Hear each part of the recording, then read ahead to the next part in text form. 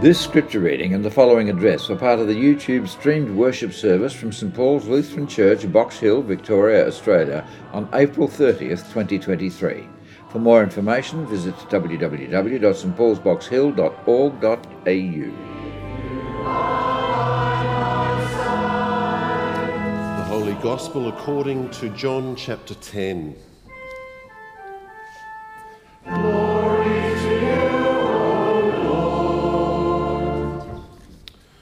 Jesus says, "Very truly I tell you, anyone who does not enter the sheepfold by the gate, but climbs in by another way, is a thief and a bandit.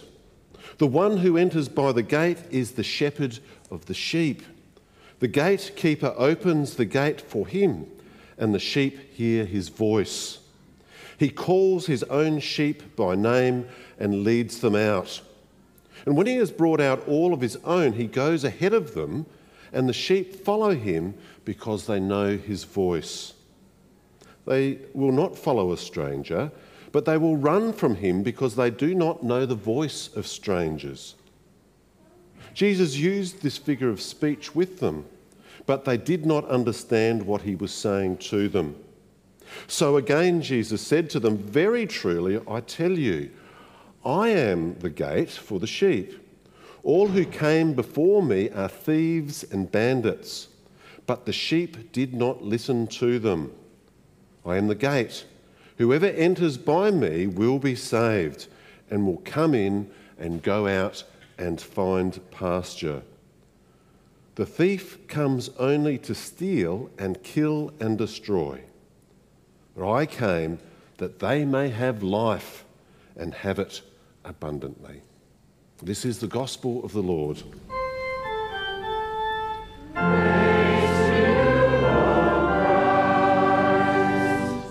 Please be seated. Have life and have it abundantly. Some of the translations that we might read are, have life to the full, life to the full. But what does that mean? What does this mean to you if you hear this, or if you put it on your lips? Life to the full. Today, Jesus promises it again for you, for me, for us. What does he mean? Well, let's pray. Loving God, pour out your Holy Spirit, that as we dwell with the Good Shepherd, as we dwell in your word this day, that you would open our hearts and our lives to receive your abundant life in Jesus. And in his name we pray. Amen. Someone once described full life this way. Well, I think that's what they were describing. "I went to the woods because I wished to live life deliberately, to front only the essential facts of life and see if I could not learn what it had to teach. And not, when I came to die, discover that I had not lived. I do not wish to live what was not life. I wanted to live deep and suck out all the marrow of life." So wrote Henry David Thoreau about 170 years ago in a book called Walden, named after a little pond where he escaped to be out of society. And this quote from Thoreau's book made it to a movie that, as I was growing up as a younger person in 1989, some of you might know it, Dead Poets Society, where this quote comes out. I wanted to suck out the marrow, all of the marrow of life. It's a movie, I don't know, hands up, do you know it? Some people, yeah, many people know it. Talk about it at morning tea time if you're unsure. But it's a movie where Robin Williams plays an English teacher by the name of John Keating. And with his students, he looks to explore what this full life might be outside of the four squares of the very dated textbook that they're studying on poetry in their classes. Keating seeks to instill in the students the freedom to perhaps think for themselves, to ask questions of life, and in doing so, maybe to suck all of the marrow out of life. But is that what full life is? What is it to live and to suck out the very marrow of life for you and me as followers of Jesus, I wonder? To live fully as God has prepared for us. Maybe it includes, and I think it does, having the ability to think for ourselves and to ask questions. That's good for a community of faith. Jesus says, I have come that my sheep, my people, you and I might have life and have it to the full. Like Thoreau, I think we all along the journey seek to live life and to have it fully, don't we? A meaningful life on this earth, which soon goes by, it seems. What does it mean for you? Well, perhaps it has a number of these aspects in our lives and our communities. Perhaps it involves the callings that we have, the careers that we have or at least explore and pursue. Perhaps it's really important in this full life to have relationships which are fulfilling. Maybe it involves our reputation, our status in the community. A lot of followers maybe on social media these days is an important aspect for some. Wealth, comfort, knowledge. Knowledge is power, isn't it, as some say? And we never take for granted, I think, our health and our well-being. Freedom from pain, perhaps, is what we look for. Some more things just as we go to the next slide, perhaps. Many of these things, perhaps, are those that are expressed in our society, in our media, our social media, the voices around us which talk about full life. And they may or may not be things which we relate to or blessings that we might personally have. For me, as I reflect, it is to know love and to know a place where I belong. There are some things which I would express as full life. And I pray that they might be gifts that I can then pass on to in the life that I live. And always feel free to pull me up if I'm not doing some of these things. But what would you say? What would you add, perhaps, about life and living it fully? Well, let's explore Scripture just ever so briefly, particularly through the eyes of the Good Shepherd, and learn more fully about this. Jesus says, I have come that my sheep may have life and have it to the full. That's a pretty big promise, isn't it? Jesus' sheep are those who, as we hear in John's Gospel, who hear his voice and trust it. Trust him. This good shepherd, this one who opens the gate. Jesus knows his disciples, his sheep, and he calls them by name. And I don't know about you, but I find that very comforting, that Jesus knows me that fully, that he calls me by name. And he certainly calls us all by name. The sheep, he protects his flock, as Deirdre pointed out. They listen to him, they follow him, and don't follow the thief who would come and destroy. Full life, I think, in one aspect, as certainly as we hear John chapter 10, is very much following Jesus, isn't it? And growing in his life, his love, his care and protection for us, for our lives too, no matter what they may bring. This good shepherd, this Jesus who lays down his life so that we might be able to take ours up fully. And I want to explore this ever so briefly just in the next few minutes in the context of John chapter 10 living right next to John chapter 9. Very unusual that really, isn't it? But it's not so much. But I want to pick up on those two places coming together. Because you might remember back a few weeks ago during Lent, we heard quite a long gospel reading in John chapter 9. We heard of a person progressively coming to faith, a man who had been born blind, who had lived with blindness from birth, is healed by Jesus physically. And as the gospel story unfolds in John chapter 9, this person progressively comes more and more to making a confession of faith.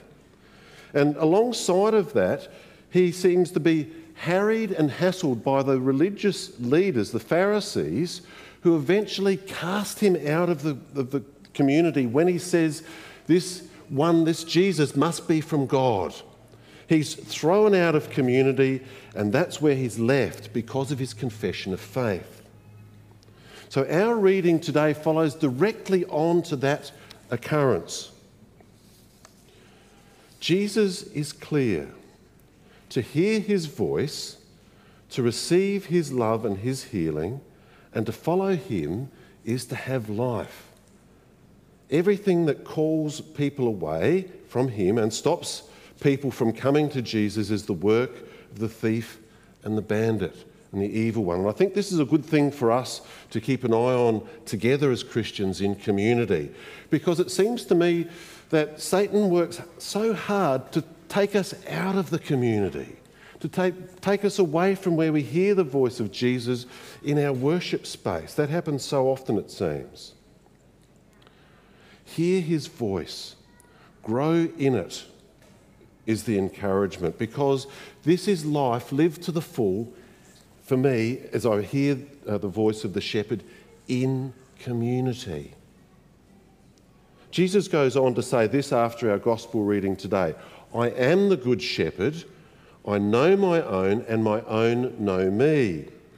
Just as the Father knows me and I know the Father, and I lay down my life for the sheep. I have other sheep that do not belong to this fold. I must bring them also, and they will listen to my voice. And here's the kicker for me. So there will be one flock and one shepherd. One flock and one shepherd. There is a community in the life and love of the Good Shepherd. The Good Shepherd leads us in our lives individually, yes, absolutely, and in community. We have a place of love and acceptance, a place to belong in the community of faith. One flock, one shepherd. Full life, I think, then, is lived in the love and care and hearing the voice of this shepherd in the flock of God. That's what's restored for this person who's been thrown out by the Pharisees. We don't know the rest of the story, and so often this is God's way. What we're left with is not the story of the person, but the promise of the one who makes life possible. It is, my dear friends in Christ, in community that we learn and receive and grow in what full life is for us. To live life fully, then, I contend, is to live it in community, in the community of the Good Shepherd. Take, for example, the story of the book of Acts, as we heard today.